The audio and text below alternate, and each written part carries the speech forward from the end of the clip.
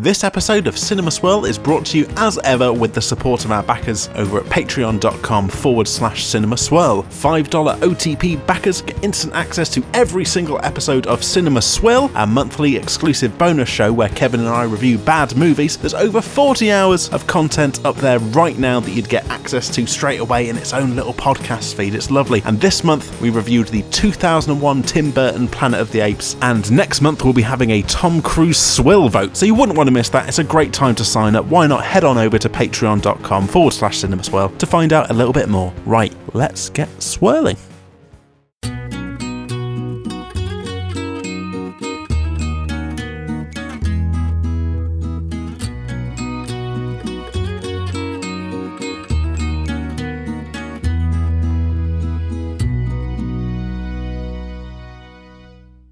Cinema Swirl, a podcast with Sam and Kevin, episode number 77. I am struggling. Help me. Hello, everyone, once again. Romping through the podcast that looks at movies that Sam has not seen, and by rights he bloomin' should have. Hello, it's me, your old pal Cowboy Kevin, here recording that podcast with my OTP, Sam Chaplin, brackets, the bit I said earlier is how you describe him. How you doing today, Sam? Very well, thank you. I'm in my 30s now, so I'm in the club, by the way. Yay! This is the first recording we've done where I'm in that horrible, horrible club. How you getting on? How you doing? Are you alright? Yeah? Yeah, fine. Got some slippers. You know, I'm sorted. I'll tell you what though, mate. Dirty 30. Have it. Yes.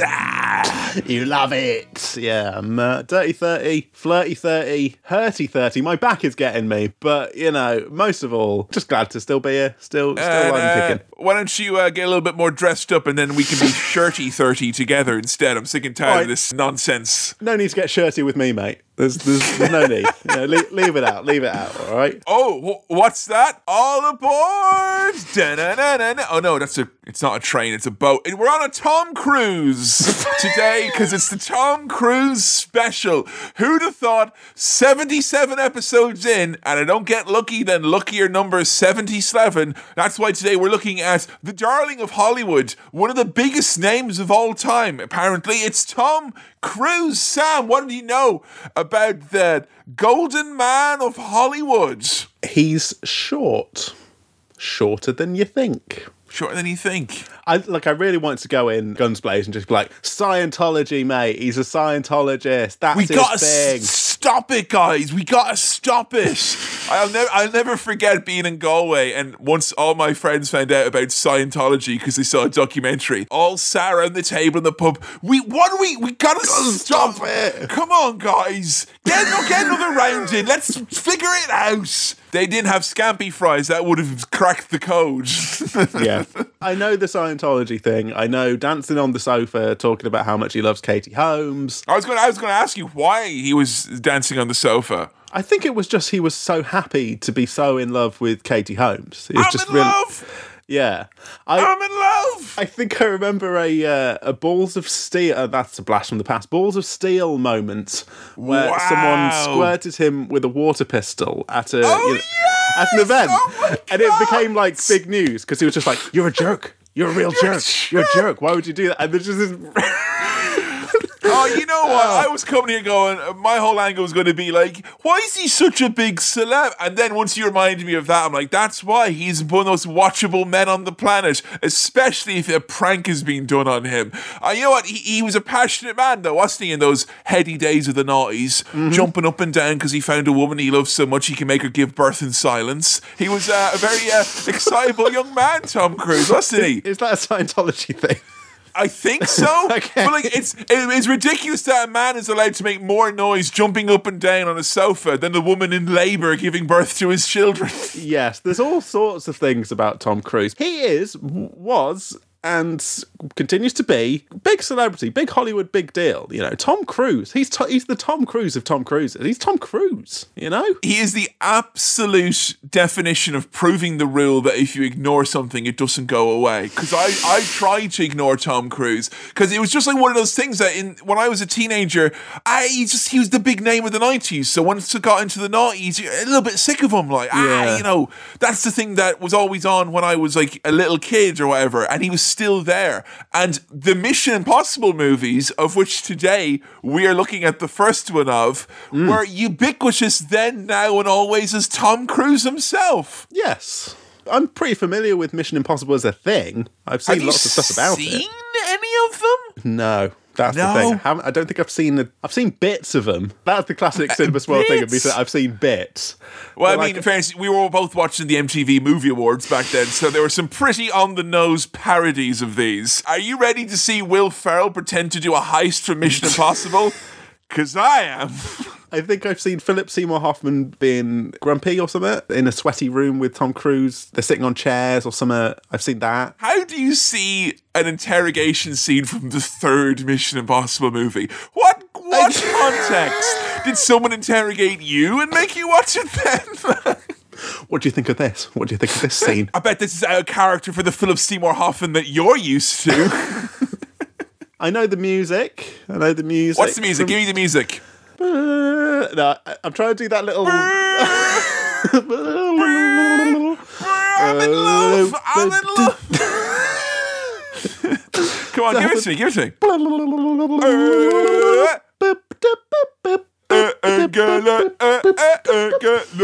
Yeah, England.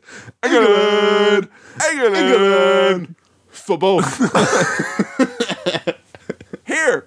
Do you remember Mission Impossible as a TV series? Is that something that you saw growing up? No, but I think I'm aware of the fact that song predates the films because I feel like I saw something reference that song in something that came out before Mission Impossible. I have no idea what it was or what it is, but I feel like I'm something sure it's else been used as like a mix in, you know, it's been sampled and stuff like that. I'm sure it has been.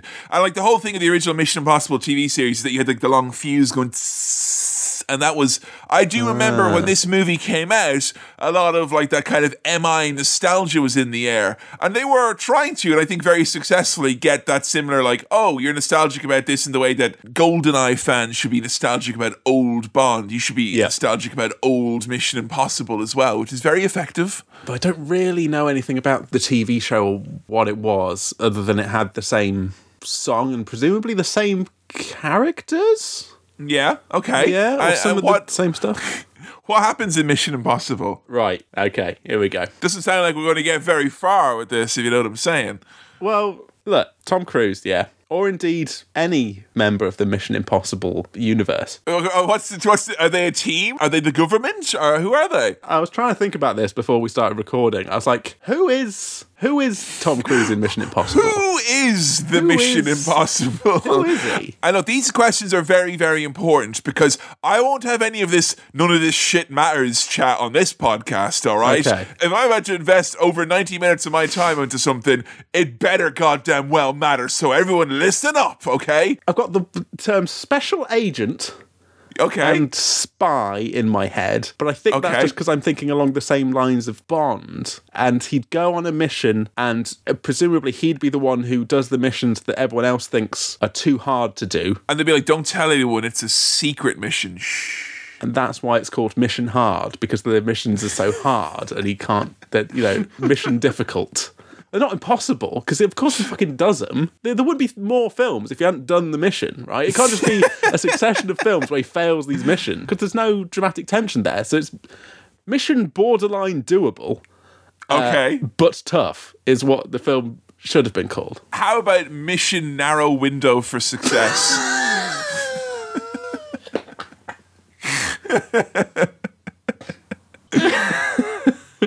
MNWFS. Like, what's the wrong? You know, it's a good movie moniker. You know, when you get an achievement on a video game and it comes up and there's a little thing where you can look into how many other people have got that achievement as a percentage of overall players. Look, I'm not denying that it's going to be a really, really small amount of players, but people are still getting that platinum trophy, you know.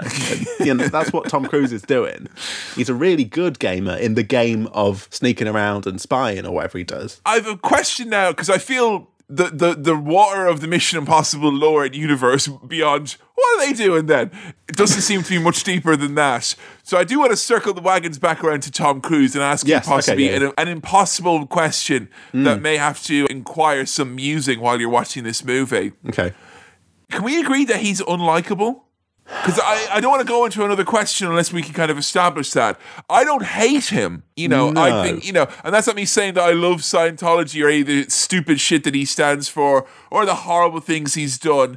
But, like, I don't like he doesn't inspire hatred in me like a lot of other men in Hollywood do. I think the thing is, he's interesting, you know, not... But he's unlikable, though, right? I'm not saying he's not hateable, but he's very unlikable, right?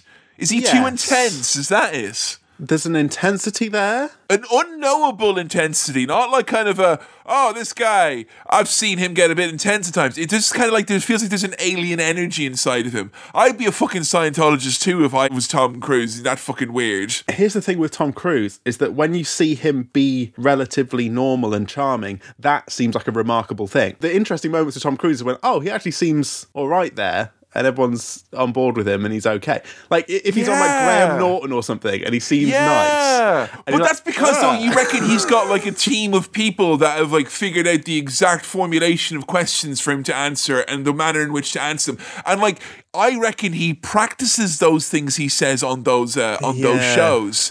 You know? Like, if anyone had a scripted podcast, it'd be Tom Cruise, not us. Absolutely. You know? Hang on there. Sorry, a second. Hang on. Okay. Yeah, all right, we can go on now.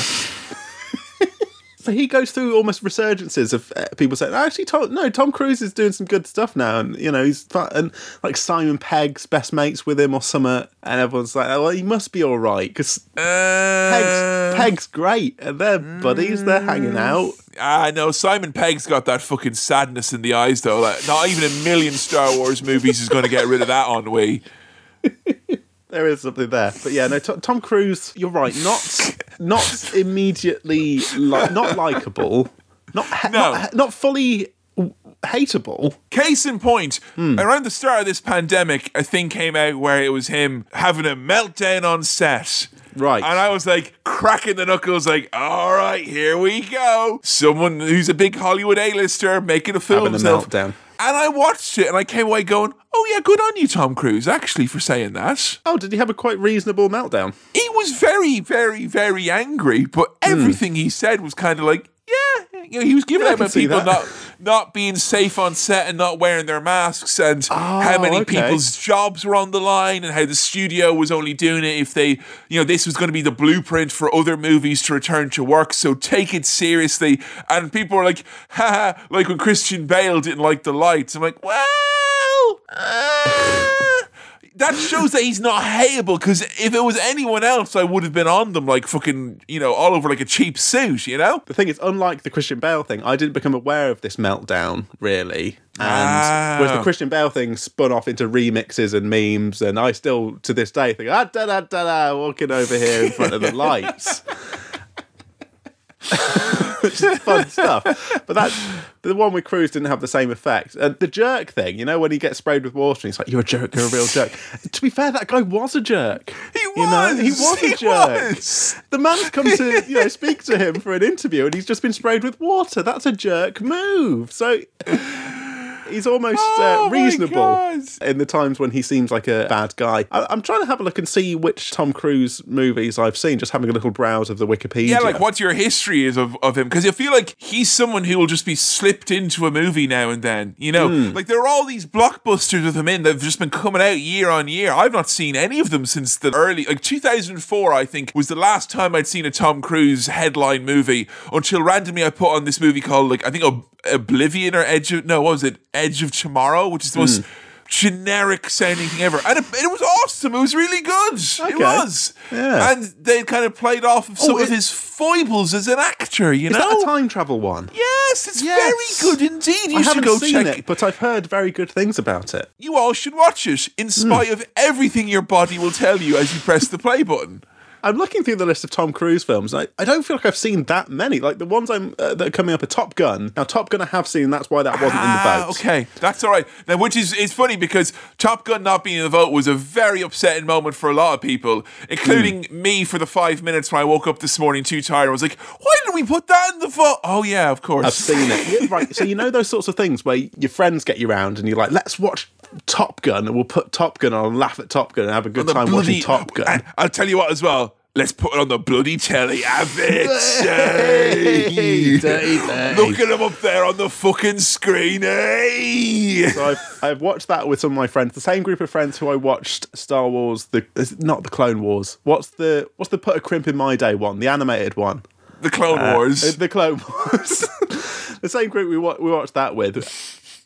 But I think maybe I've missed out on more, not with that group of friends, but missed out on that kind of thing of like, let's put on this classic film. But that was an example where I have done that, and it was Top Gun. I remember thinking it was fun in a kind of rubbish way. I don't think Top Gun's like crap, but I think it's just like, you know, a bit of fun. I mean, there's a small part of me that's kind of relieved we don't have to do it for this. Because it's a movie that people find infinite joy in, and I feel I couldn't maintain a whole episode's worth of fake optimism about it, like, you know. But then I can't find much else that I've seen him in, but I've seen Tom Cruise. Oh, I saw his cameo in Tropic Thunder.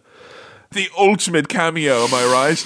Now, here's the thing. That's what I was going to put to you. And I put it to Jo, the intern, earlier to see what she reckoned to this. Yeah. His celebrity supersedes his film career. As in, you know Tom Cruise, and most people know Tom Cruise far more for him being Tom Cruise than the actual movies he's been in. And it's been that way for nearly 25 years. Yeah, and he's been in some big boys. He's been in some big movies, but I think... big movies have centered around Tom Cruise projects. No! I agree with what you're saying, though. Like, the idea of Tom Cruise and the celebrity of Tom Cruise and the drama around Tom Cruise and the cruise news does overtake the actual acting performances of Tom Cruise, which I don't really think about that much. I've not seen them, but apparently, I don't know if you have, there are photos of Nicole Kidman on like literally the day she divorced Tom Cruise. Right. And she looks like ecstatically happy.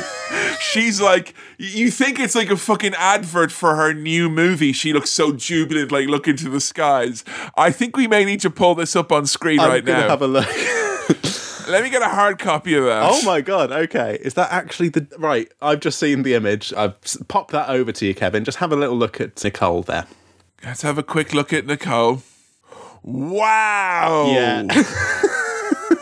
Wow! That's a happy person. That is a very happy, relieved is another one, you know? Visceral relief and joy, yeah. I've had that look on my face when I've left like really bad jobs. You know? I thought that would never end. I'm out, baby. Well, good on you, Nicole. Like, you know, get your happiness where you can find it. It isn't well for some to have the joy of being able to divorce Tom Cruise. I'd love that. I could do with that. I'd break this lockdown malaise, get you divorced, Tom Cruise. Almost worth marrying Tom Cruise for the joy for the sweet relief, like, you know. Yeah, he's a tabloid feature, is Tom Cruise. He's always popping up. Controversial. Is he a good actor? That's hard as well. I feel I can't even answer that. I don't think he's a famously bad actor. I don't think anyone's saying Tom Cruise is bad at acting. No, he's competent. He's got his working shoes on. You know, he'll deliver the performance. I think Tom Cruise acts. I'm going to put myself out there and say that he's an actor and he can act. And do you know anything else about like what he does in his movies in terms of what he does that's different, perhaps? Yes, I do. Ooh. He does his own stunts, I think. I think he's a stunt man. Now, I've not done enough research on this to have the right inflection in my voice there, because that ooh was an ooh that one way could be like, oh wow, he does his own stunts and that's really cool, like Jackie Chan. But on the other hand, that ooh was also like he does his own stunts in the way that, Rowan Atkinson, he drives his own really fast cars. So, like, I'm not sure if there's, like, loads of injuries and mistakes and fuck-ups that have happened because this billionaire is allowed to do this, let's just Kevin, say. if Greg Wallace was to react to the news that Tom Cruise does all his own stunts, what do you think he would say? Well, this will, of course, be, when I get to uncork it here on Cinema Swirl, my new favourite British passive-aggressive phrase, get you. Get you. Get you. Someone explain that to me. That fucking aggressive fucking fight disguised as a compliment. It's in the same ballpark as, oh, you're hard. That kind of thing. Oh, you do your own stunts, do you? You're hard. Okay, does his own stunts, and between this part and the next part, we will find out to what degree that is a good thing, what degree it's a boon, or some sort of albatross, Things you might see on a cruise. Okay, there's just enough time for a quick rip into that mailbag. All right.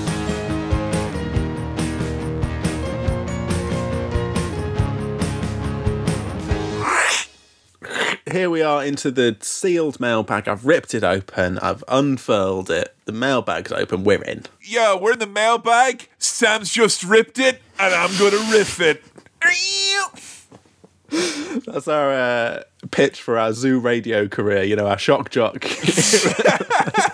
Ripping and riffing with Sam and Kevin in the morning. Now, next time it'll be your turn to riff and I will rip. Yes. We're riffing and ripping. Here we are in the mailbag. Well, hey, thank you for all your questions into cinemaswirl@gmail.com, by the way. That's cinemaswirl@gmail.com, by the way. Or on the socials, by the way. And by the way, I'd like to say I've read them, and here they are. Well, Mr. Show Off. We'll get you. Abbott writes, what's your favourite unexpected cameo in a movie? Now, we mentioned cameos in movies because Mr. Cruise has popped up in things. We mentioned Tropic Thunder. He shows up and he's all got old makeup and a fat suit or something, and that's supposed to be incredible that Tom Cruise would be in it. But are there any big cameos that you've seen that you're particularly fond of in movies? I was trying to think about this, and for a long time, what I thought was one of my favourite cameos, and this is not in a movie, so maybe this doesn't count, but was Martin Scorsese in the early season of The Sopranos. There's a bit where... Oh, that doesn't count, does it? Because Sam, you may watch two together and say it's feature length. Come on now. Christopher and his little mate are queuing to get to a nightclub, and then Martin Scorsese comes in. He's just like, oh, hey. And I, for so long, thought that was Martin Scorsese, and I've been rewatching The Sopranos. It's not Martin Scorsese. It's just a bloke who looks like Martin Scorsese that's playing Martin Scorsese. I thought that was Scorsese. I just assumed it was. Oh! It's not. I thought that was Scorsese. But with cameos, I've realised what I enjoy about cameos, and this has come up more in Swill over on patreon.com/cinemaswirl. What you mean? The cameo as plot device features frequently on that series. When we watch bad movies, it comes up in bad movies because things like Jared, the subway guy, who, I mean, we know his is a paedophile. He's a paedophile, but he shows up in the film Jack and Jill, the Adam Sandler film Jack and Jill. You get him there. And just by a scooch, it's the most offensive thing that happens in that. Just about.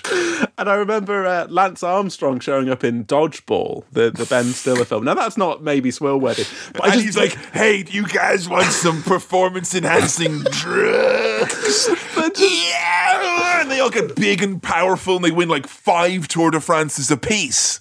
There's something very funny to me about those kind of more recent-ish comedies where they throw in all the cameos because it's, it's topical. Here's all the topical people, and then those topical people turn out to be awful, and then they're in that film forever. You're basically talking about the right-hand side of that bell-shaped curve, not the peak, the trough. I love that trough. You're talking about the heady diminishing returns of these kind of particularly comedies. And yeah, for me, my favourite one was probably when Bill Murray showed up in Zombieland, which was the point where I realised that it is just being used as like a device to make you go, ha ha!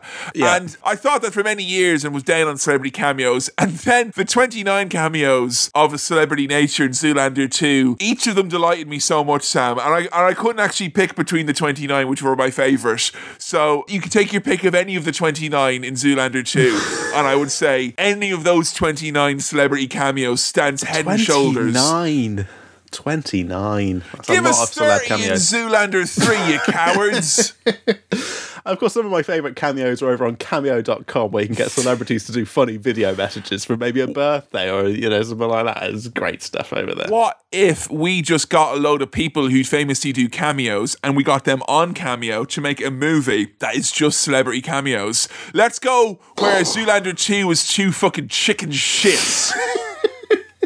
I thought your comedy's meant to challenge people, Ben Stiller, not placate them with paltry 29 celebrity cameos. I want 229 celebrity cameos. So thank you for that question, Abbott. Our next question comes in from Tristan, who writes the following. Will we ever get a completely format-shattering swirl/swill where neither of you have seen the film before? Blind swirl. Blind Swirl. I feel like we've done this once on Swill. I think there was something where we both hadn't seen it. I can't for the life of me swear remember. that's happened more than once on Swill, where there's been a one that we've both not seen. Both not seen. But on Swirl, I think it would have to be a very, very exceptional circumstance for us to do it. We did toy before the idea of doing we would go out and we would watch a new movie that was coming out that people would be super interested in. And the last time we talked about that was when the new Ghostbusters movie was coming out. And to say that we sort of swerved being dragged into some sort of a horror show of a toxic conversation is an absolute understatement. So the way things are currently in time, the idea of us both going out to see a movie and then coming back to podcasts in the same zone is probably unlikely, it seems. Yeah.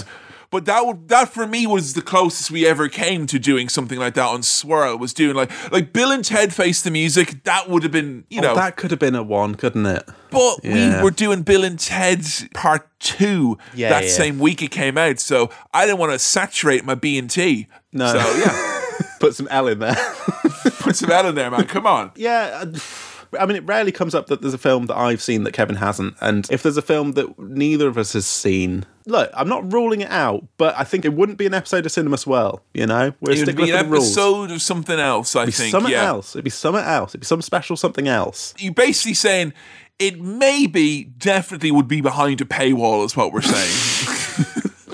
It would be behind a paywall or at Christmas when we've run out of Christmas films. There you go. There you go. Ones. So yeah, Christmas is one to look out for in the future. So thank you for your questions, folks. Remember to send them on over to cinemaswirl@gmail.com if you've got any more. That's cinemaswirl@gmail.anymore if you've got com. Let's wrap that up. Let's throw that out. And we're back into talking about Mission Impossible, talking about Tom Cruise, getting ready to watch that film. Can't wait to watch Mission Impossible Part 1. And here's the... All right, no need to stick your tongue out at me, mate. All right, you don't need to be rude. And level of respect and civility is expected on the podcast. I'm getting shirty, mate. I'm in my 30s, all right? Clearly. You're not going to stop me. The terrible 30s, they don't warn you about this as a parent, do they?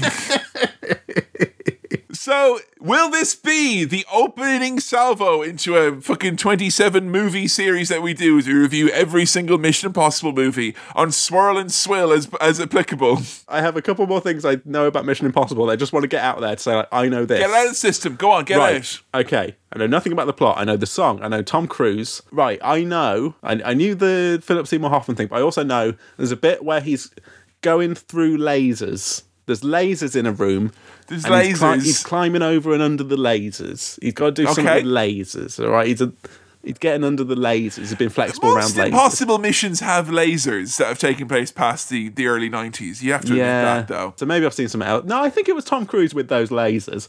And I've seen the Metallica music video for, I think, I Disappear or something like that. The other one that's like, boom, wow, boom, boom, wow, diddly, diddly, boom, wow, boom, boom, ba, blah, blah. Hey, hey, hey.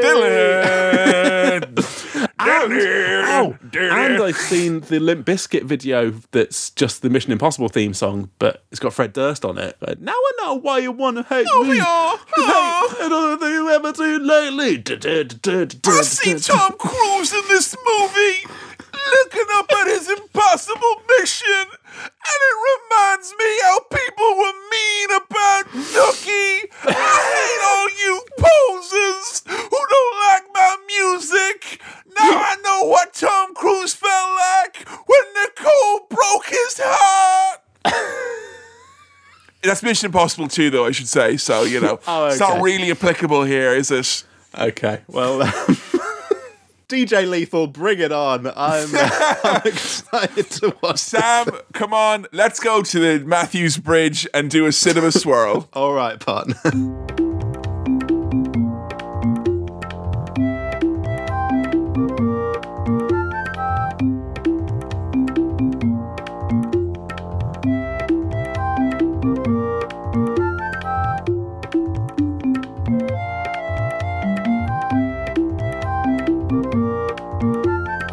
And we're in love.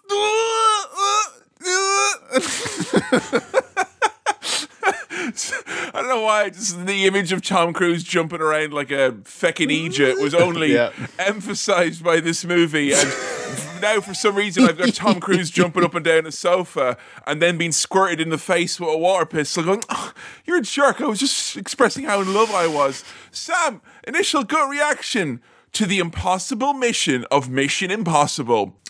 I can tell you what my initial gut reaction isn't. I'm in love so much. I'm so in love. You know, Off the sofa? Are you on terra firma? You're off terra sofa? I'm on the sofa, but I'm sat down normally, just having a nice sit. Haven't watched the movie. Haven't watched the movie. Going, The biggest swerve in this movie... The biggest swerve in this movie for me was going, this movie's too smart for its own good, to a hard 90-degree, this movie's too fucking stupid for its own good. And I don't sure where I am now, looking back on it a couple of hours later. I'm still not sure. It really jumps between those two camps. It just dips its toe in both of those. He's got his feet out and he's dipping them in different water. Look, my metaphors are getting mixed, and it says a lot about this film. It's kind of confusing, kind of stupid. Fun? Kind of. It seems to be fun asterisk as it stands currently, so perhaps we need to delve a little bit further into the adventures of and I can't believe I forgot to mention this beforehand, the IMF. Not the CIA, the IMF, who work with the CIA. The IMF, who they don't say in the movie what it stands for. Yeah. What do you reckon the IMF stands for? And no, it's not the International Monetary Fund, for all you bloody policy wonks listening there. Do you ever think a policy wonk has ever been called a wonker by anyone? Your policy is rubbish, wonker! You're the wonker, mate. Impossible mission, folks. I had it earlier. It was either the Impossible Mission Federation or the Impossible Mission Foundation. It can't actually be that. Is that what it is? It is literally that. Okay, but then that's from the TV show, I suppose. They've brought that over, presumably. And we found that out on Wikipedia when it referred to the Mission Impossible franchise to be a multimedia franchise centered around the adventures of the Impossible Mission Federation / Foundation / Funtime USA. Right, I have to ask you this now, because it felt like when we were talking about Tom Cruise in the pre-swirl and trying to get you had obviously experienced him before, but it was such a vague sense of him we seem to have. It was like, and this will work well for the analogy, it was like trying to recall the specific flavour of a microwaved meal. It's very hard to recall that, right? Yeah. But we've just heated it back up again there now with Tom Cruise, having, actually watched him do an acting. So what are your renewed, refreshed, renuked, crispy and dry on the outside thoughts on Tom Cruise having just seen a solid 95 minutes of Cruise Control? I still feel like he can act. He's an actor. My opinion hasn't really changed. In terms of his acting, it's just, that's acting there. He's acting. He's performing. He's doing the Tom Cruise thing. I think that about him literally any time I see him ever. Oh, but that's true as well. Like when you were talking about Graham Norton, I'd be watching him going, "That's a great job there, Tom. You almost made me convince you that you were a human being." Like, his best acting is when he nods enthusiastically. He does that almost like a real boy. I thought he was like fine in this. Not anything special, not anything terrible. It was, it's what you need for this. You need to kind of he's an action man, but he can be sort of dramatic. He's serious. He is a much slender, lower calorie version of what was being offered by the Arnold Schwarzeneggers of the world up until this point. Yeah. I mean, he's a different type of action hero. He is an action hero for the new millennium, and it's 1996, so what's up with that? You know how they had like new lads in the 90s? He's like new action lads is what he is. And all of us are like, wait, but you're the Hollywood heartthrob of the 80s. Well, I'm doing action now, mate, and I'm going to do all my own stunts as well. Did Arnold Schwarzenegger ever do that? I'm not going to check. Yeah, I don't know. Maybe he did. Maybe. I don't know. He did all his own bodybuilding. That's as impressive as it'll get here, That's the greatest stunt of all, to make your body look like that, We open up in Kiev, brackets. I always wondered if there was a way to create a chicken Kiev from a shop that does not leak. I was going to say, when you said opened up in Kiev, I imagined opening up a Kiev and the Kiev spitting hot garlic butter at me, and it was quite traumatic. Sorry, when you say opening up a Kiev, do you mean literally putting any chicken Kiev in an oven and then cooking it? Because then it'll be like...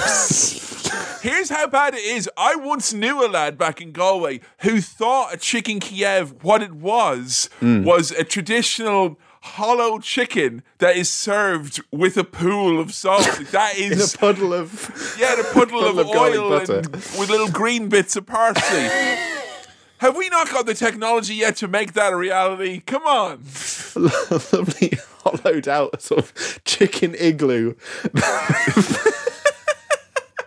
Here, Impossible Mission Foundation. I've got your fucking Impossible Mission right here. Chicken Kiev. Yeah. A non-lethal Kiev. That's all I want. We open in Kiev and find not garlic butter, but some lads watching a video. It's a video feed, but this video, right, everything about this is, I don't know if I'm supposed to follow what's happening here in this little opening bit where they're introducing some of the characters. And it looks like was he like confessing to something or saying he's done something? And then Tom Cruise rips off a funny mask, and it looks like a stage play, but they're watching it behind the scenes, but he's in a different room nearby. What? I don't know what that was. The intro bit, I don't know what that was. All right, it may feel like the jig is up here in terms of us being able to follow the plot of this movie, because the movie really revels in its kind of like swerves built within compacted twists, which then the principal characters don't sell at all, or don't. It's like The Wall. Like, when you watch The Wall with Danny Dyer and they go, right, is he signed that contract? And when they say, I've signed that contract, you at home, you all know already, right? Right, yeah. But they have to keep the pretense going for the benefit of the other person in the game. And I feel like I wasn't in on the game, I felt like I was the one who had either not signed the contract or signed the contract, and I was left wondering here, holding the bag for a lot of this movie. Yeah. What this movie needs is Danny Dyer holding a kind of tube that had a contract in it and shaking it out, and like just bits of contract fall out. I need that level of drama. I was not sure what was happening here, but it's just to kind of go, hey, there's twists and people have masks on, and then it's a setup for the money shot of this movie, which is Tom Cruise yanking off the big stretchy mask and not leaving a single bit of residue behind. An image in my head is of Tom Cruise ripping off a mask of like he's Tom Cruise, and he rips off his own face, and there's just Tom Cruise underneath it. It's Tom Cruise all the way down. He just keeps ripping it off. Horrible image. And then followed by him saying that you're a jerk for not being impressed by him doing that. But what I did like, right, was the title sequence, because we get the proper Mission Impossible music, the and it looks like a telly title sequence. Yeah, it very much so. And we did have that cool remix 90s, like all that, like, whoa, Spaceman remix over here. They'll be bopping to that at the club later on, so they will. Has Junkie XL been involved in this soundtrack? Because I spy a remix. This was a pretty massive remix in its own right, yeah. But the one they played here at the start, this was classic 60s. with all the flair and all that.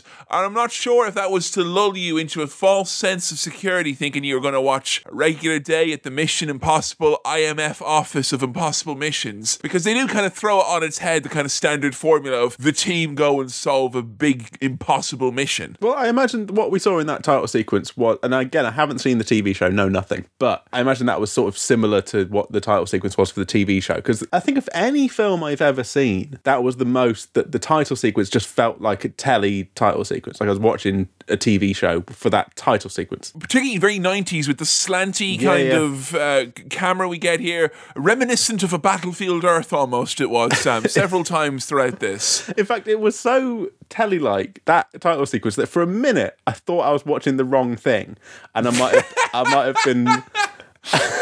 I might have had access to like an offshoot TV show, a rebooted TV show. Or we were about to watch an MTV special where they interviewed Tom Cruise about the making of this movie on a big set on nice director chairs, you know? Well, he's standing on top of the director's chair, just going, hey, I love this movie. I love this movie. I was quite thankful that they went with the fantastical IMF because, I don't know, you can't help. I think one thing in lockdown we've all learned from various bits of media, no matter what you're watching, documentaries of any sorts, we've all went away with at least a plus 5% belief that the CIA are incredibly evil during this lockdown. Oh, yeah. Even if you're watching Bake Off, there was bits about them in the 60s in there. It was very dodgy indeed. Whereas the IMF, fine for now, you know. Grand, you know? Yeah. Unless you're talking about those international business rates, then you're fucked, in which case, mate. not grand. But you know what I really liked? We're in the 90s, and this must have happened, and I've never experienced it, probably because I wasn't on a plane at this point in history. But bringing around tapes for you to watch. When you watch a movie on a plane, bringing around tapes. You've got little tapes that you put in little special cassettes that you put in a little side thing. This was wild for me because I always thought, obviously wrongly as a child, that a regular cassette tape for listening to music on, you couldn't have video on there because it was only big enough to house the audio, and he needed a big VHS to fit all video as well, the visuals as well. And I'm not sure if this is some Illuminati shit and John Voight here gets access to this next level because he's a snake person. But what is the deal? They have little cassettes. All the space that was wasted. Remember when DVDs came around and we thought, oh, we're saving a good half-inch on shelf space there, Sam. And John Voight was there with his audio cassettes with feature films on them the whole time. But what you got to bear in mind is that's for those little airline screens, right? So it can store video, but little video, you know. You're not getting full 480p or whatever. Yeah, we're over there with a full-size VHSs and looking at him with, imagine this tiny little screen that he's got. Back in the good old days when the size of your bit of media told you how big your player was. Then the mini disc came and made it all confusing. And it's never been the same since. But I think that must be a thing off of the TV show as well. The idea that you get a little tape and it self-destructs. That's all. I like that. I like that kind of thing. The whole, this message will self-destruct, so it will, if it's not properly kept in a watertight container and you don't keep it away from any explosives as well. But that's a famous bit of the movie. I was wondering if you were aware of that. This is going to self-destruct, etc. They've done that in The Simpsons, I'm sure. I think I did know that. It kind of slipped my mind. I mean, even that was in the end of the Limp Bizkit video for what I've now realised was Mission Impossible 2 or 3 or something. Yeah, but, as we said, is Mission Impossible 2. This review for my album will self-destruct if not reflective of my values. DJ Lethal, bring it on. And, you know, look, okay, so plot point here. We get this on the little tape, okay? Some bad lad, he's nicked a big list of spies. He's got the knock list, Sam. Got the knock list, which stands for, because I definitely remember,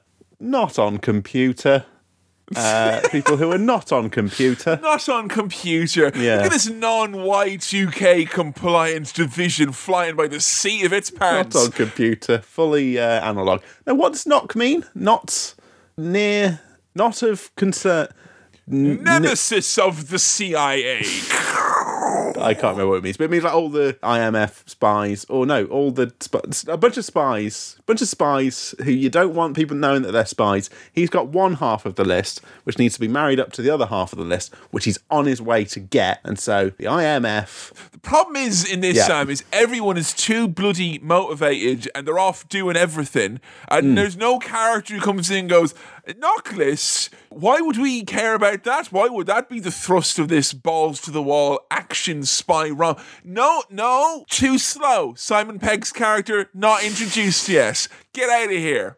Was he there just to be like, and here's what NOC stands for, and say it, and then go off? And to bring some much needed levity as Tom Cruise gets his hooks into him and sucks out his enthusiasm and makes him all sad and disillusioned. Also, you can tell that this is the 90s before the 2000s, because that tape self-destructs on a plane. It bursts into flames on a plane. Get this, as Jon Voight smokes a cigarette. And no, it's ridiculous. Jon Voight was able to still... This is back when you could put him in a movie still. Like, he could be paid for being in the film, like, as opposed to, like, giving him a free car or a month of meat or something like that. And he was smoking on a plane as well. Crazy. Right, I don't know much about Jon Voight. Should I know much about Jon Voight?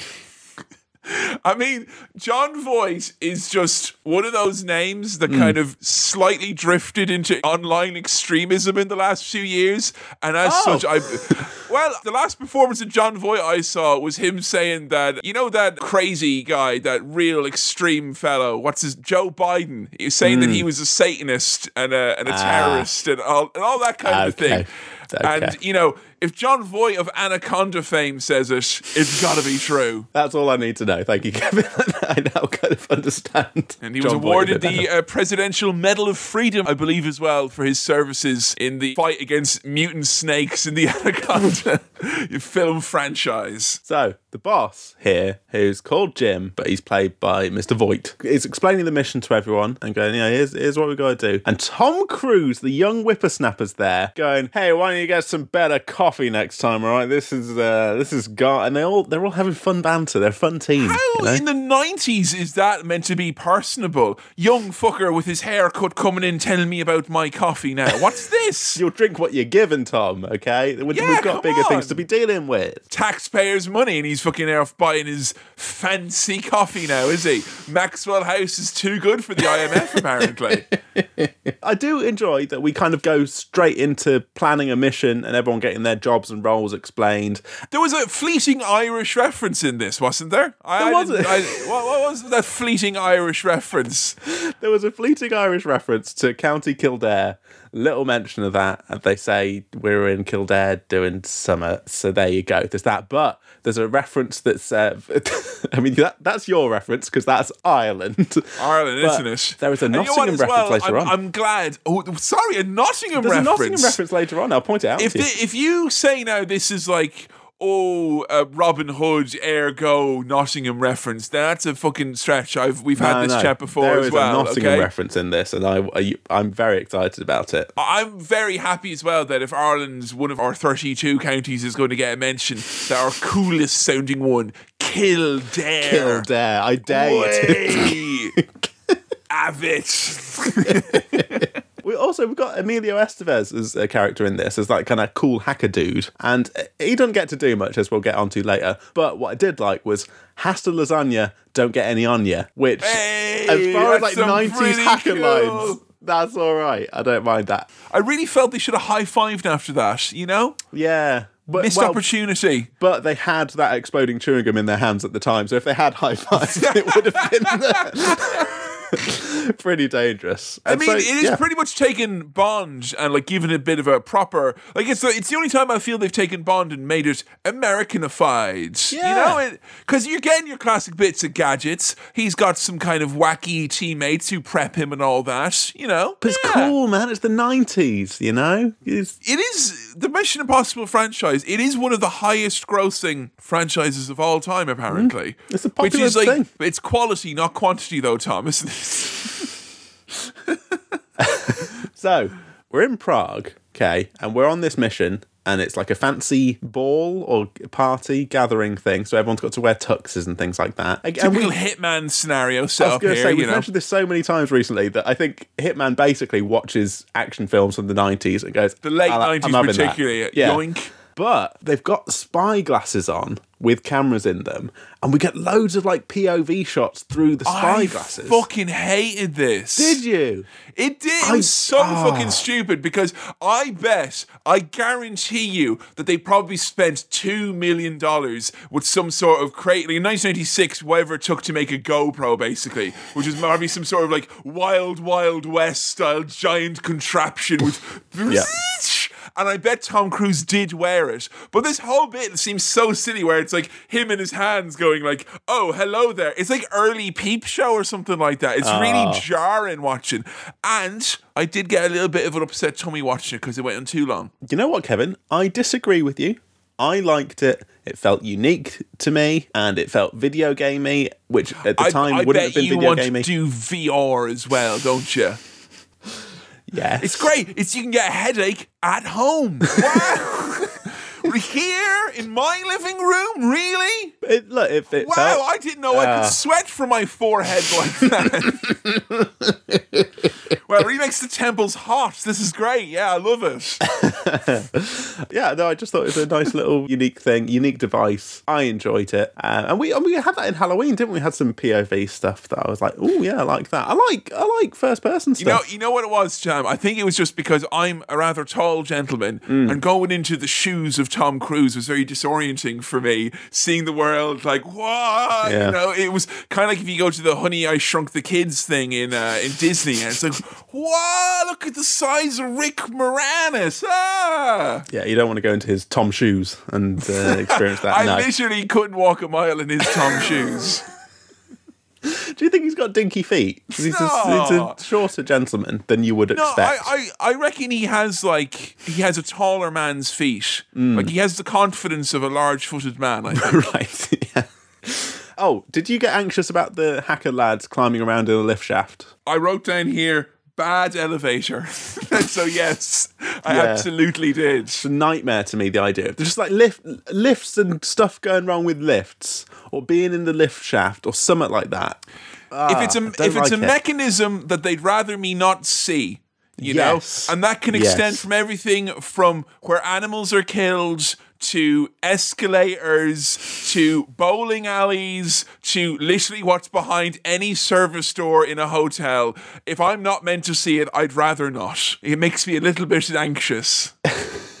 You put an image in my head, because you mentioned like you're not supposed to see the mechanism. You said escalators. Now, sometimes you get those glass elevators, lifts, where you see the stuff, and I'm like, what are you doing? Put that away. Don't show me that. But now imagine like a glass escalator, and see it like, so you get the wedge of where the stairs are going up, and I don't want to ever know what that looks like. No, because I don't want to see one very long scarf stretched out like that. You know, that's the image that immediately comes into my mind, and it terrifies me. So I was feeling very worried about that hacker lad, and even more worried when Tom Cruise and Kristen Scott Thomas end up underneath that lift shaft. Now, look, I've got another confession to make. All right, I got another confession to make. I'm Tom Cruise. It's not that bad. My Is confession. Someone being a jerk to you. Very good. Now, my confession that I've got to make is that Kristen Scott Thomas. Yeah. I only know her and know of her because when I used to watch, I'm going to say it, Top Gear. Yeah. My brother watched it, and therefore I watched it. Oh. Jeremy Clarkson would, when he was talking about how cool cars were, this car's cool. He was talking about it relative to how... Imagine driving to the shops in this. He always talks about it in terms of how impressed Kristen Scott Thomas would be by it. That was his frame of reference for coolness. Is that because his frame of reference for coolness was that he was always trying to impress Kristen Scott Thomas? Is that it? I think so. But it was nice to get to know Kristen Scott Thomas a bit outside of that context, which was the only context I had for Kristen Scott Thomas. The context being an aging broadcaster's perverted thoughts. Yeah, That's why it was a confession, Kevin. That's where I knew her from, and now I know her from Mission Impossible, and I'm sure she's done much better things in her career. Is that the Nottingham reference? Did he leer over her while in Nottingham, Today on Top Gear, I'm driving through Nottingham while having impure thoughts about a woman who's not my wife. No, it wasn't that. The Nottingham reference is still to come. Still to come. And, this mission's kind of seems like it's going okay. They get some video evidence with the spy glasses of this bad lad stealing the second half of the list on a floppy disk. Thank you very much. I like as well the disguise that Tom Cruise has when he come out of first person. It was a relief to not be in first person anymore. But him disguised as clearly George H.W. Bush was a nice touch. We're establishing early doors that Tom Cruise's role in the IMF is wears funny old people makeup, much like Gordon Ramsay when he does that thing. In 24 Hours to Hell and Back, yeah. Tom Cruise, he is a man of literally 3 to 4 faces in this movie. You'll never know which one he's going to be next. No. But at this point, it all starts to go haywire and go wrong because we thought the lift shaft was a nightmare, and a hacker guy sitting on top of the lift shaft gets out of control. They're not in control of it with the hacking, and he just gets mushed up into a spike. And if they did that with the Mission Impossible music, it would have been very confusing, but they thankfully held back on that. Yeah, you just get that noise. If someone's face being pushed into a spike. Yeah, it's that noise where you know that things have started to go a little bit Pete wrong, which I mean tongly when I say that, quite frankly, tongly. Things are going tongly here. The baddie's getting away, and they're all kind of saying abort, trying to chase after him, trying to look at where he's going. Ethan doesn't want to. Ethan Hunt being Tom Cruise's character in this. He doesn't want to abort. He's like, oh, damn it, I still want to do the mission. We've got to do it. We've got to recover that disc. There'll be other missions. Would you calm down? And look, positives in this. The music during this bit where everything gets all fucked up and goes wrong, really wobbly and tense and kind of, it was great. Yeah, because I don't know if you've seen the Bourne movies, Bourne Supremacy, etc. No, not seen a single Bourne. I just remember them getting a lot of the credit for spy movies becoming a little bit more kind of gritty and a little, taking themselves a little bit more seriously and being a bit more high octane as well and being less kind of camp and goofy and silly and fantastical. And this movie is very fantastical and silly at times. But for 1996, I had to keep reminding myself, this was pretty darn gritty. We watched True Lies the other day, which is, from the similar genre. Yeah. And worlds apart we are obviously here in this movie, but it's not a very gritty piece or anything, but that's a good swerve. It's probably the best shot this movie has at winning you over, is the fact that you have this big setup and the big twist right at the start that all the team pretty much get killed and whacked within the first 15-20 minutes. When I was a kid and I saw this movie and this happened, I was sad because I thought they lost, and I spent the rest of the movie I spent the rest of the movie in the mindset of they've lost and this is all irrelevant after this point. Irrelevant, they've lost. Really. Yeah. And I did get a little bit of that. You felt that again. Yeah. I did, because at the end there was no revenge. There was very little satisfaction or even many tears shed for his 5 teammates who get killed. Everyone gets, horribly killed in various different ways. The mask slipped there, Tom Cruise. Humans would be sad when that happened. You big weirdo. And look, the boss gets shot, right? Jim. But we only see that through that first-person camera. And I, little clever clogs over here, was like, something's up with that, because we just see poof, and then bloody hands. And I'm like, I'm not 100% sure that everything's gone as we're seeing on screen here. I've got my suspicions. That's the thing, right? Because it's very obvious that Jon Voight is the baddie. When this movie says starring Jon Voight, you're like, right, he's the baddie then, is he? Like, that is kind of the if you don't know who Jon Voight is, you will see him and go, oh, this ashen-faced sour fucker is going to be the baddie then, is he? Yes, he is. And the movie is very good at letting you know that someone is probably not who they seem, or there's a twist, or it's not as it's been plainly shown to you, but it's less good at explaining the whys. Why, yeah. And I have left this movie once again struggling to give a motivation for Jon Voight to pretend to shoot himself and follow through by throwing himself off a bridge into a smelly river. Yeah. And that was like, I just had this image of him getting out of the river 5 minutes later going, all right, we got him. All right, I'm going to dry off and lay low for another act. But all the rest of the crew are blown up, apart from, as is revealed later, the getaway driver, Claire, who is John Voight's wife within this crew. Her car blows up, but she's not actually dead. But Kristen Scott Thomas is dead. The disc thief is also dead. And the disc is dead. And by that I mean stolen. And not there. And Ethan's the only one left. Just before the target got killed, there was a great bit where he was being tailed and they rang back to HQ and they said, the package is out in the open. And I just thought, have it! I thought that, does so I sound did. Funny, doesn't it? When they're talking about the package being out in the open. It'll get cold at night time, you know? Hey. So Ethan's now picked up by, I'm guessing, the bigger boss of the IMF or something? Yeah, he's like the handler. And straight away, you're like, there's no suspense in the scene because the scene is building towards the boss revealing to Ethan Hunt, Tom Cruise, he's built towards him going, there's a mole and we think it's you. And but you're immediately going in already off kilter because he looks to the camera and goes, but why is he right in Prague already? Like, so you already go in knowing that, right, a twist, but you don't really know how or why. It just is. I think it's just giving us that feeling of twists and not quite know. Because there's a bit where he's saying, I knew there were other agents there too. I saw them, including that one there and that one there and that one there. And then this boss guy is like, it's a mole hunt and there's a mole and all those other people have had to die for us to find out who I don't understand what's happening or why. Like the fact that I can't follow these late 90s twists for twist's sake, and it's my job mostly to watch wrestling, is saying something because like they are just for the sake of Tom Cruise being able to look shocked, which is what he spends most of the movie doing in various forms, is acting surprised. I'm sure someone could write in and tell us, you know, what's happening and why it's happening. But I think what this film is doing is it's a film you have to feel. You have to just feel what's happening. It's gently hurrying you along. You know, that's all it's doing. If you've ever been into a museum where they kind of like, we don't want you looking at this for too long because there's a line, and you kind of will get you won't get shoved. You will be shushed along, though, in a sense. Yeah, it's just like, look, the camera angles are tilted, they're low down, things are tense. It's building up to a twist here with and then Tom Cruise puts some exploding chewing gum on the glass. This is a fish tank in this restaurant that he's in, and it blows up, and he gets away. And we get tense dialogue such as, there's a mole, and this was a mole hunt. This was a mole hunt, and you're the mole. We think you're the mole.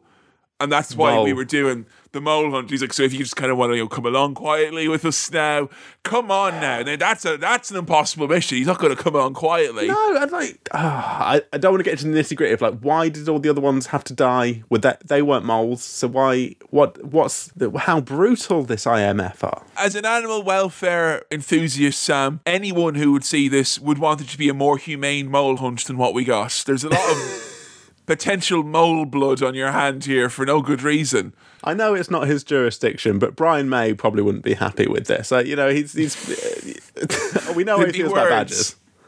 Maybe he fucking hates moles. he's pro-badger, anti-mole. But, there's a mention of, like, this is job 314 for someone called Max, who we've got contact who we know is planning. So there's all these little things dropped in, and so we've got Ethan going back to the safe house, searching on Usenet groups on oldie-timey internet. Oh, this internet was amazing. I do like oldie-timey spy internet. Just typing stuff in. Didn't they have a semicolon in one of the email addresses? God, the innocence of it all. Yeah. And he quickly realises that job 314 is actually Job 314, and it's Bible related. How does he figure that out? Does he just see? I think he just sees a Bible or just thinks Bible or something. Now, I've never read the Da Vinci Code nor seen the movie, but I imagine it's stuff like this, right? Where someone figures something out and it happens really quickly, and then he puts on a coat and leaves the room before you have a chance to think about it, and it gives the illusion of it being like, aha! Is that it? I think so. And look, what this made me think was that if I could go back in time to the 90s, I think I'd be a great kind of Ethan Hunt here. Because from what I can tell, because the internet was smaller then, there were less web pages, there were less people on it. right? You think he'd be a big fish in a small pond, is what you're saying, as an internet boy back in the 90s. I've had so much experience of Googling shit, you know. I know to put inverted commas around stuff so that you get the whole phrase. You know, I know that stuff. And what he's doing is, because he's realised it's Job, he's going on various, like, Bible study websites and just trying to find anyone called Max on these things. And it fucking works. He's just shooting off emails to anyone on Bible study groups called Max in the hope that will do something. He's leaving a paper trail, a digital paper trail, a mile long as well, Sam. Not taking any notice of his internet footprint or where he's left those marks. But I love this part here, which happens in the middle of this big kind of, I mean, it's the closest this movie comes to Blade Runner, quite frankly, this big sleuthing sequence here. And then randomly we're shook out of it as the ghost of John Voight appears. And he's like, you killed me. The fucking ghost of Christmas Yet to Be showing up here. And like, what the fuck was that? Just a bit of fun for us to get an insight into Tom's mindset at the time, that he was very tired and stressed and confused as to what was going on. And it's not as if he's prone to this type of behaviour, because it never happens again. No, just a one-off there. But it's because Jim, whoever the boss's wife, Claire, is here. She's shown up in the safe house. Ethan's very aggravated because he's like, I saw you explode. I need to know if you noticed this as well. But there's something about Tom Cruise aiming a gun in his socks that makes him look extra small. Like it really made him look like a little boy with daddy's gun or something like that. You know? What have you been up to when dad's away on his business trip? Nothing. Put it back. I didn't notice it, but I do want to go back and look at him in his socks pointing a gun. Bless him. Very suspicious of Claire and having to reveal to her they're dead. They're all dead. He thought she was dead. They're dead. And he's searching her, and it's a bit weird how vigorously he's trying to figure out if she's a baddie or a double agent or something. But that's interrupted by the fact that we do get a message from Max on the fucking Bible study Usenet MSN Messenger AIM group that send a thing, say, oh, meet me here on a street corner to buy some cigarettes from this bloke, and then I'll know who it is. So that's all worked out fine. It's just moving at pace here. It's kind of like if you're a firm believer of the theory that things will just find a way of working themselves out, and then you just sit at home and watch your many problems just sort themselves out. Can we come back to the first person thing as he kind of goes to do this meeting? I've got a sore eye today, and I think it's because of all this first person crap. No. Hurt your eyes having to look at all this first person stuff. Yeah, you've got enough first person things in your own life to be looking at, not to have to. Yeah, when you're watching something, you want the third person. You know, you don't want first person. That's too much strain. It is, and if you're saying it's first person, it's a bit wrong, isn't it? Because I'm seeing the first person within. I'm the first person. It can't be. Tom Cruise doesn't live inside me. Jesus, there's a thought. That's a horrible image. Tell you what, he could probably fit because he's only little. So he is. But my brain is very sofa-like, so I'd be very upset if he saw anything that he loved a lot, like, you know, like a woman giving birth in pure silence. He'd be jumping up and down, and I'd have a hemorrhage then. So he gets in the car with these creepy lads he gets bundled in, puts on a blindfold, so we see that in first person. And then another twist, Kevin. It turns out that the doctor is a woman. I mean, Max that we're looking for is a woman. But he didn't expect that. An English woman. Can you believe it? Wow. And so what's he doing at this point, revealing that the disc that she's bought the disc. She's bought the disc. The floppy disk. Right. See, I got confused here about what was going on because they do some sort of a deal involving the disc and the list, and there's something here where I believe like she knows that he's not who he's saying he is, but they know that they can have come to a mutual agreement and all that. And I was very down on myself when I was watching this and failing to follow it, and I was like not feeling very good about my ability to understand this clearly very intelligent movie. And then the next scene when they're plotting where they're going, Claire taps a big bag and says, don't worry, we've got plenty of passports. And then I felt right as rain again. We're back, it's all okay. We're back in business, baby. Yeah. And they got lots of hats and sunglasses and big newspapers with the eye holes cut out as well. It's fun time, spy time. Way! Way! Yeah, I think the disc was a bogus disc. The list disket was a bogus disc. When they put it in the computer, it alerted some baddies to their presence. So the baddies came in, they got away, off they go. And now Max, who is the English woman, wants 10 million. No. Tom Cruise is going to buy she's going to buy the disc from Tom Cruise for 10 million in exchange for the list, but he wants Job to be there at the exchange. That's his deal. Or something. I can't remember. Money's changing now. This is the thing, but the big bag of passports. All roads lead to Job. I think Job is Jon Voight. I think I need to eat a big bag of passports to feel better about myself, because I got really confused there. Oh, there's some comfort eating right there. Just a big bag of passports. Give them to me. You know when you go to the cinema and they're like, do you want to upgrade to a large bag of passports? You're like, yeah, go on then. And you're never going to eat that much, but you end up doing it and you just, scoffing it. Oh, love it. Yeah. I tell you what, Sam, I wasn't for Brexit, but the blue ones taste so much better. Saltier. You don't have Brussels telling you can't put that much salt on it, So Ethan and Claire, they've got to recover the disc. So they're the actual list. They need the list. And they need a crack team to get that list that was not on that disc. And they go to the online list, which is a disc of sorts, featuring the team, the list of disavowed agents. Yes. Which is nice to know that there's this big top secret list of like people who the CIA are interested in. There's tens of millions going for it. But this list of everyone who's ever seemingly been in the CIA, knows all their secrets and are out on the run, that seems fairly like public domain. Yeah, fuck it. We'll just get the disavowed list. Yeah. Also, calling it disavowed just seems... Yeah, it's a bit fucking... You're disavowed. You're not allowed to be on the team anymore. It sounds like something that would happen in the Catholic Church, or probably should happen in the Catholic Church. Or a different church, perhaps. Or a different church. Maybe one that Tom Cruise is particularly fond of. So the crack team that they're tracking down off the disavowed list. When you said that, for some reason, I just had Tom Cruise in a birthing ceremony going, I'm sorry, you're disavowed now. We did say no. It just, I know it's the baby, but still, it was still technically your noise.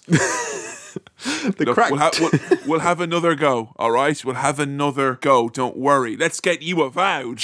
And remember, shh. Right, okay, off we go. The crack team is Ving Rhames and... he not only is it a crack team when you got Ving Rhames, it's a hack team because he is a bona fide net freak, according to these late 90s protagonists.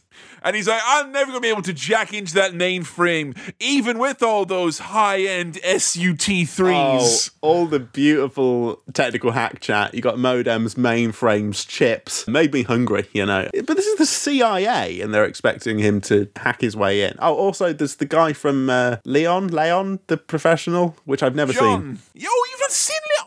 Oh, now. That's on the master list, Kevin. That's on the master list. Admin chat, that's on the master list. Oh, that's very exciting indeed to do that movie. He's there as well. He's a helicopter pilot, I think. I feel who goes on to be a very important character. It's like a lot of his scenes were cut or something. I swear he's got 3 lines of dialogue and then he's the fucking ultimate baddie at the end threatening to kill Tom Cruise with a helicopter. Something missing in between there and there, isn't there? There's something missing. Yeah. Like literally, I feel between scenes there was like an off-camera bit that really, I needed to see this man be evil and not just, it feels like in the late 90s they're still going, come on, he's French, look at him, come on. Now, this mission that they're on here to recover this list from the CIA, Ethan's explaining all the wild security measures that are protecting this vault, right? There's laser vents, there's heat sensors. 2 locks, capital letter character. 2-factor authentication. You've got to get a text message. You get a text message, and then you have to show a picture of your face, or your face, whichever you have handy on you, to get access then. Retina scans, weight sensors, audio sensors. Kevin, this mission, dare I say it, sounds not possible. Yeah, it's skirting the border of possibility, to be sure, Sam. I don't reckon they're going to make it. They already fucked up that first mission. So, if I was a betting man, and I am, wouldn't bet on these guys. No, I was wondering, this whole scene, this is probably the most famous bit in the movie. With the visuals of this, because I felt this was on is one of these things that was on TV constantly. you know, like in various ads or music videos, Tom Cruise on his zip wire going. See, I guess it was parodied a lot as well. I guess after this, I thought, and we'll go into this in a little bit more detail, but I thought the zip wire thing and him dangling was in parallel with the lasers and stepping over the lasers, but we didn't have the stepping over the lasers bit. I thought that was in this one. The lasers, as far as I know, I could be dead wrong, but I do remember lasers appearing a lot more when Resident Evil came out. Right, okay. I doubt it was an innovation somehow. In my notes, I kind of wrote down maybe too much detail as to what happens here. They sneak in as firemen. You'd fucking love this, because, is it because it wasn't done in the style of an East End geezer saying it, going, Keiko Bako, Johnny the Willie's going to go in and steal the knock list. Johnny the Willie. But they're all doing their various little bits as part of the team. You know, Claire's sneaking in and putting trackers on a guy who works in the vault and poisons his coffee so that they can go through the vents, and they need to be silent to not set off the thing. And the guy's coming into the vault at the same time that Ethan's dipping down on his wire, which the French guy is holding as he dips down towards the thing. It seems a bit odd, as I would have thought, for this crack team, that we'd leave it down to like the best tool we have, seeing as we have these high-end poisons, hacker equipment, and then two pairs of hands going holding on to.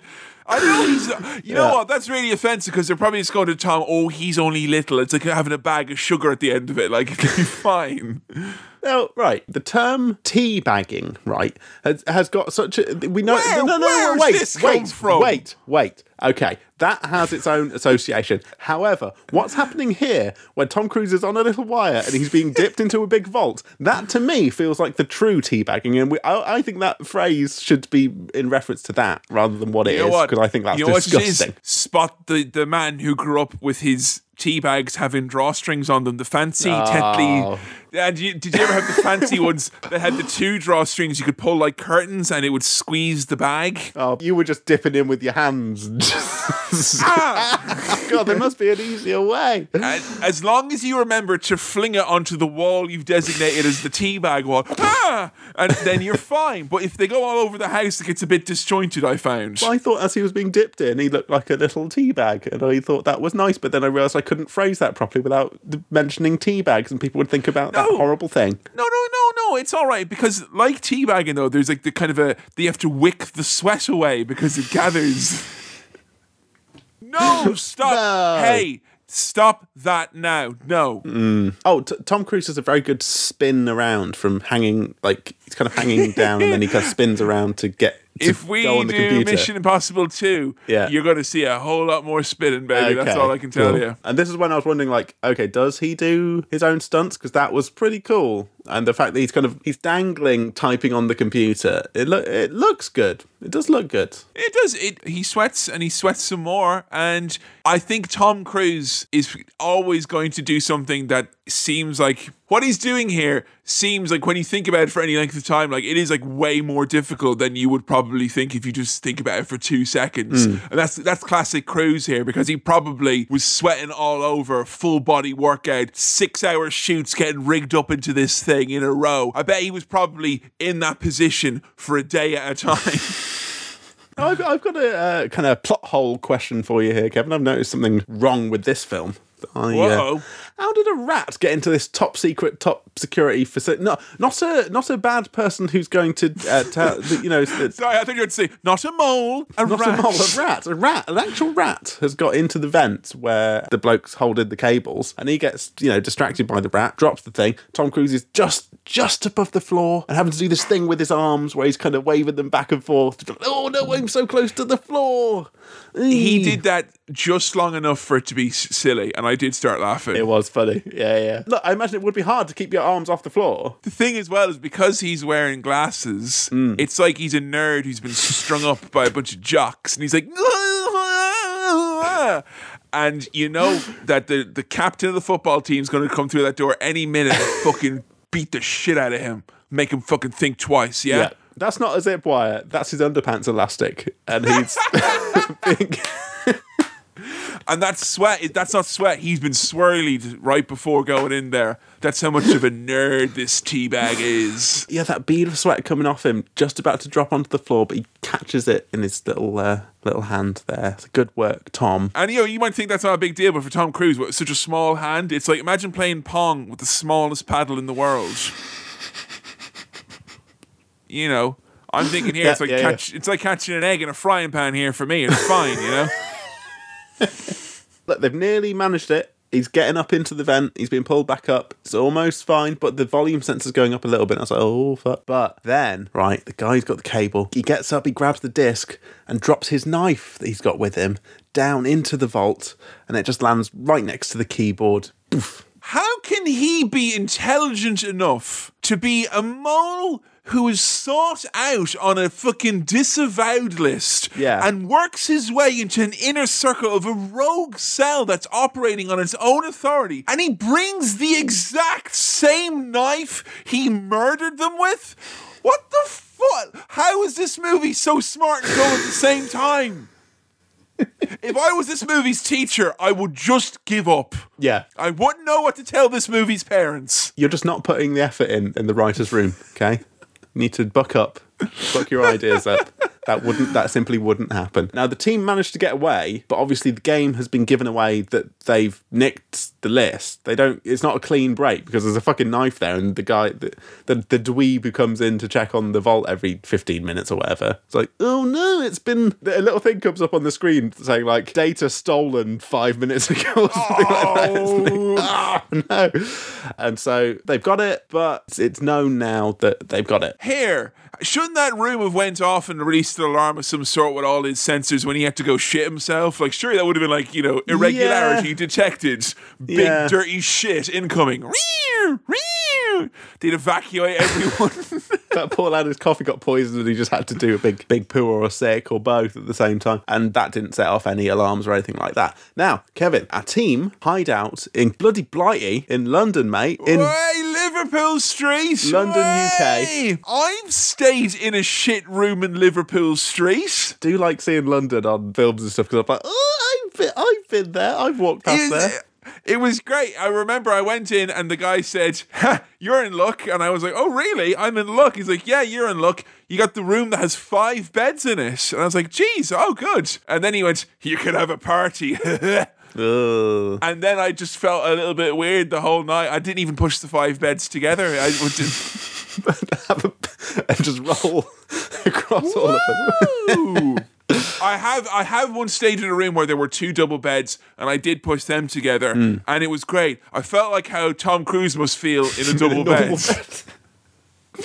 So they're in London, right? They're in this room, and on the radio is the football. It's the football results, Kevin. And there's a lovely mention of Alan Shearer, which is great. But there's also a mention of Nottingham Forest. And the Forest in the Premier League. Forest doing well. And I heard, and I had to go back and listen to it because on the little radio that's in the background in this scene, there's a mention of Nottingham Forest. And I thought, holy shit, you Reds! Very excited about that. Nottingham Forest on there. Sorry, Nottingham Forest, you Reds. You Reds. You Reds. That's going to be a bit embarrassing. What? That's got to be a bit embarrassing. Why is it embarrassing? Because there's loads of other red teams that are like way more important. Yeah, Nottingham Forest are the Reds, mate. They're the Reds. Fucking hell. You Reds. Yeah, this is like another tomato sauce coming out and trying to call itself red sauce. Sorry, they're not going to say you Reds specifically from Nottingham because I know there's a lot of other red teams, including Manchester United and things like that. Robin Hood! Robin Hood! Maid Marianne! I think you'd get on...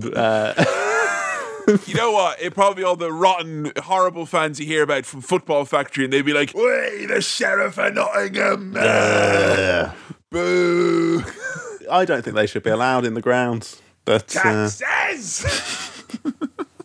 But there you go. That's the Nottingham reference. There's a little mention of Nottingham Forest there, which I was very giddy about. When my hometown happens to have a football league and a team that plays all the big matches. Well, I think that was the last time that Forest were doing well.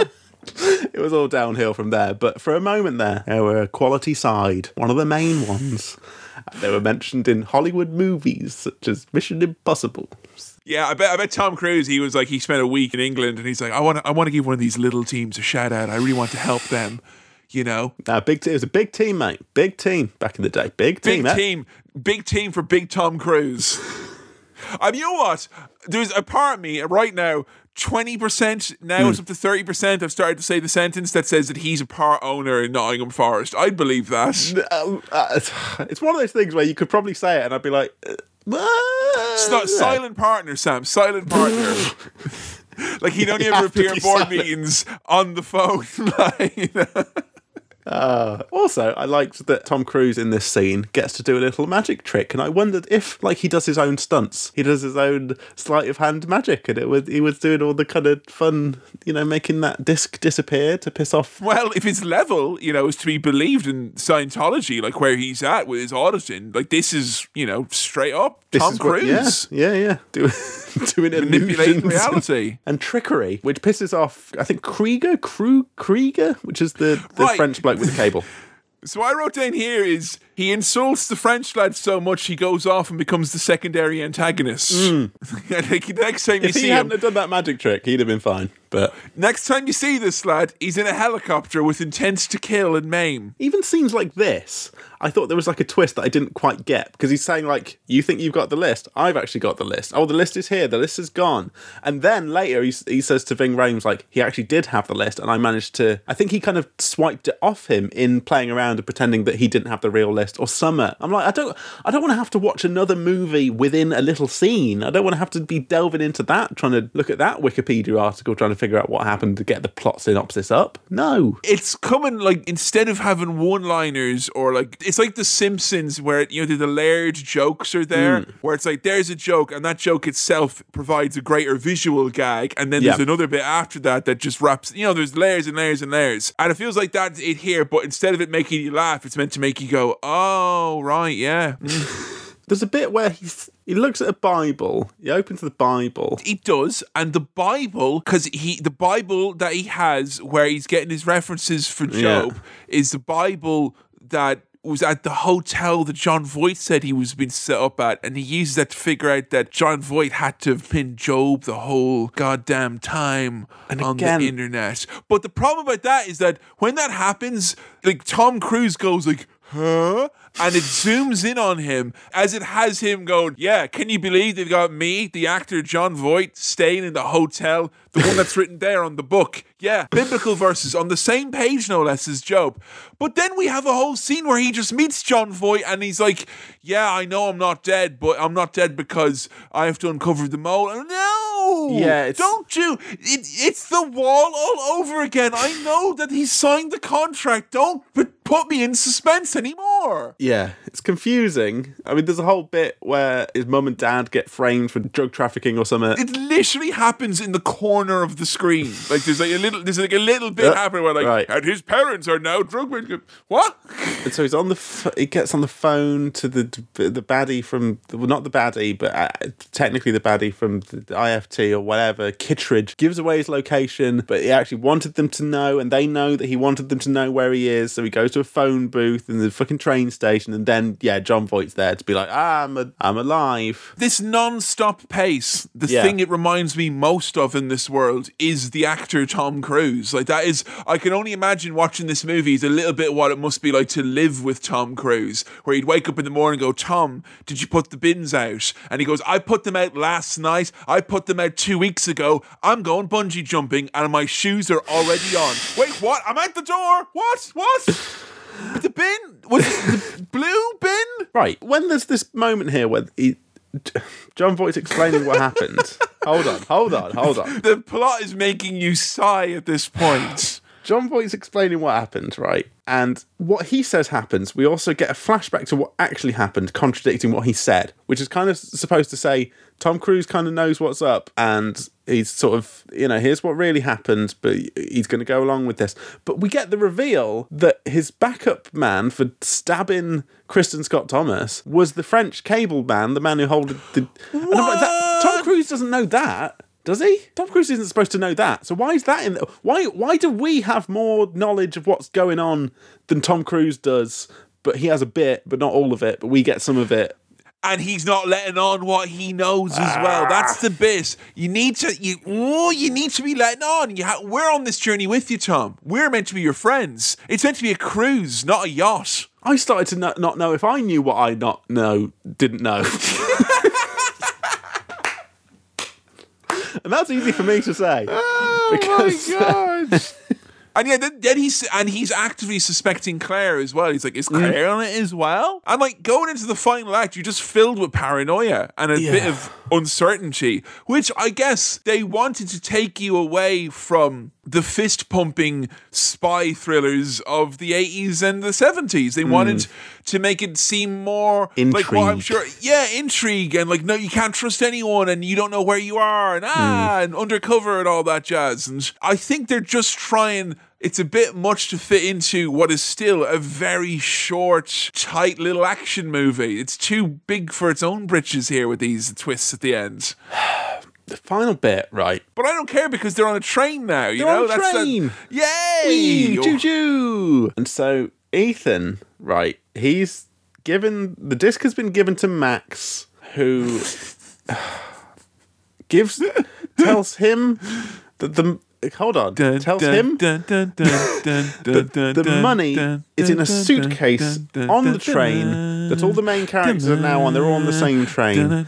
But Max can't upload the data to some sort of central server because Ving Rhames is there with a mobile phone that is jamming the signal. But a member of the train staff confuses the signal blocker that's a mobile phone for an actual mobile phone, gives it back to him. So they briefly do upload it, but they don't quite get it, and then they're in the baggage compartment. Hello? And Claire, right? Claire, you remember Claire?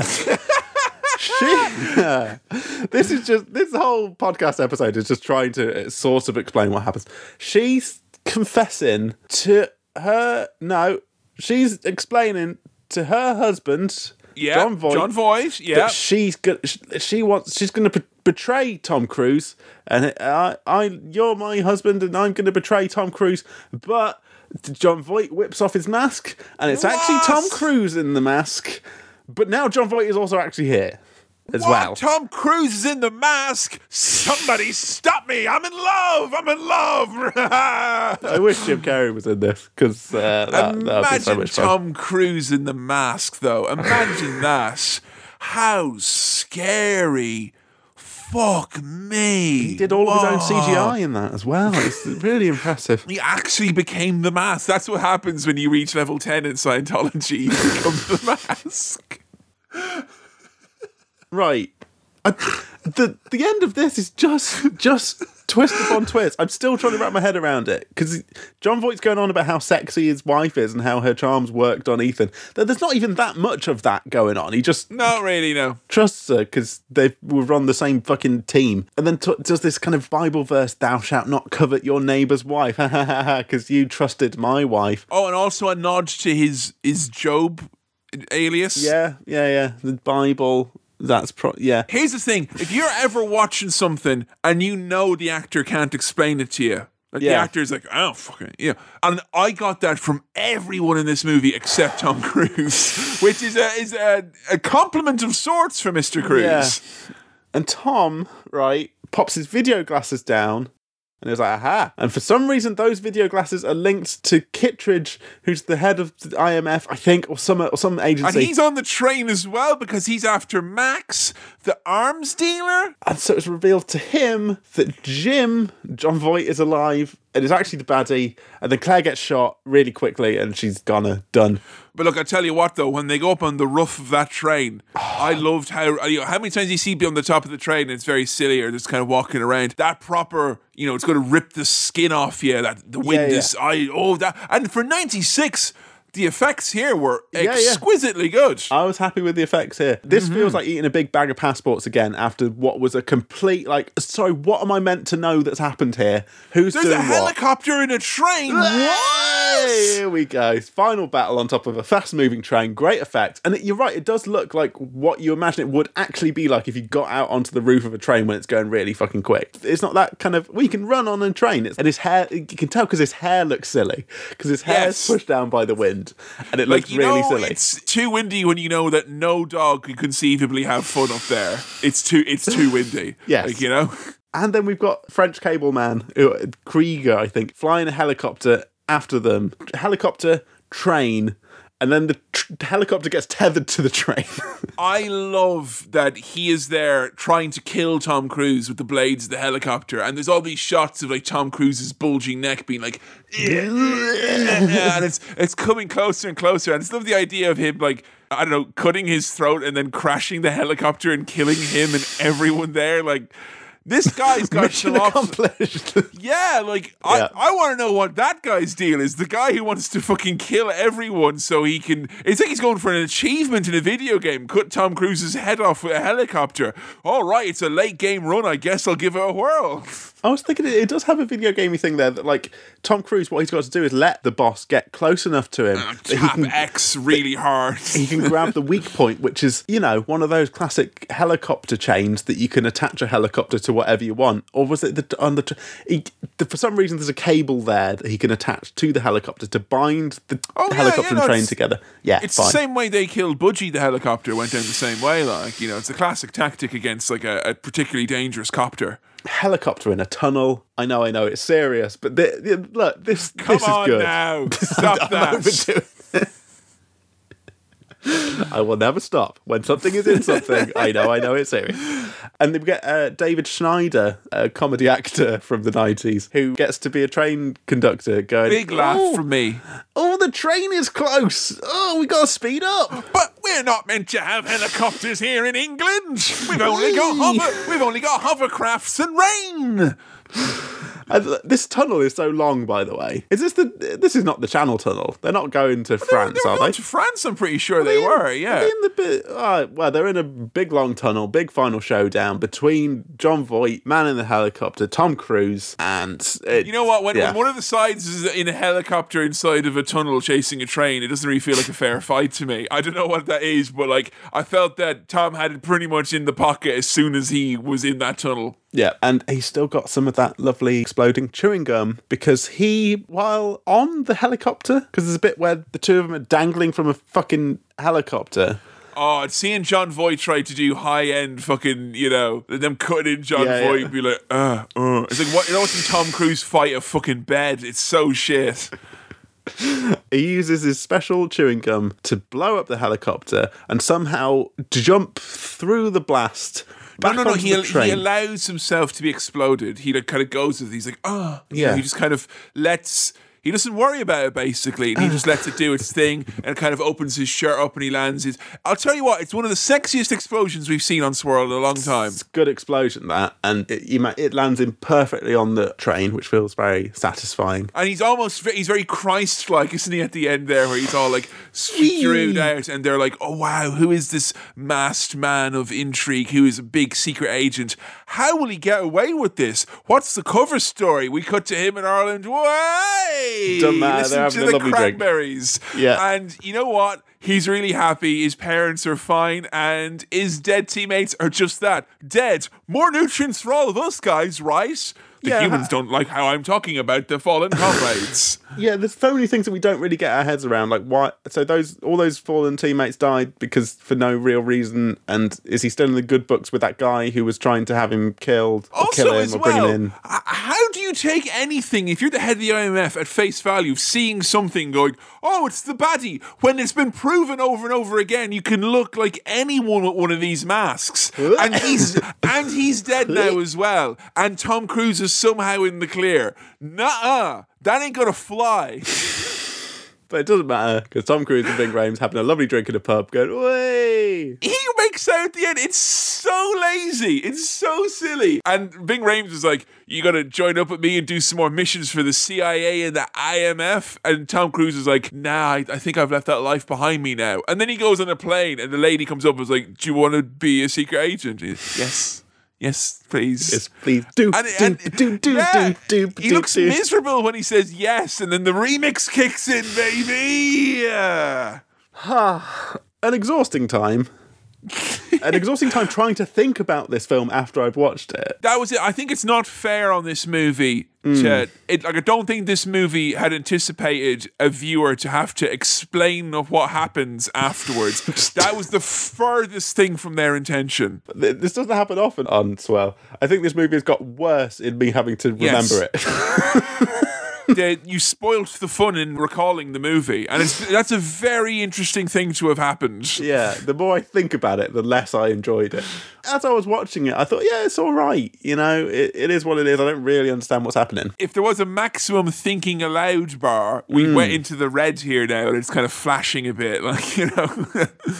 I've fallen victim to this so many times that I let myself try and figure things out in films rather than just letting myself be led by emotion and feeling and kind of colours.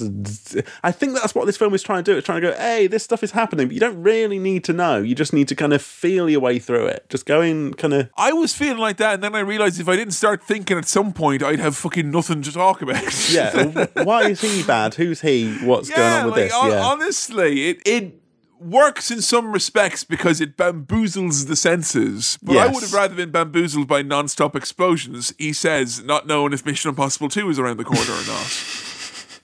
I don't even know what to say about this film. Would you want to watch it again? No, not really. Were you at any point, and I think this is this movie, we could all agree, is meant to be high octane. Whatever the brand of it, it's meant to be like, yeah. Were you close to fist pump in the air, getting that feeling? You know the feeling I'm talking about, the action movie thrill ride feeling. There was tense and exciting bits. The dangling down into the vaults, good. The first mission, good.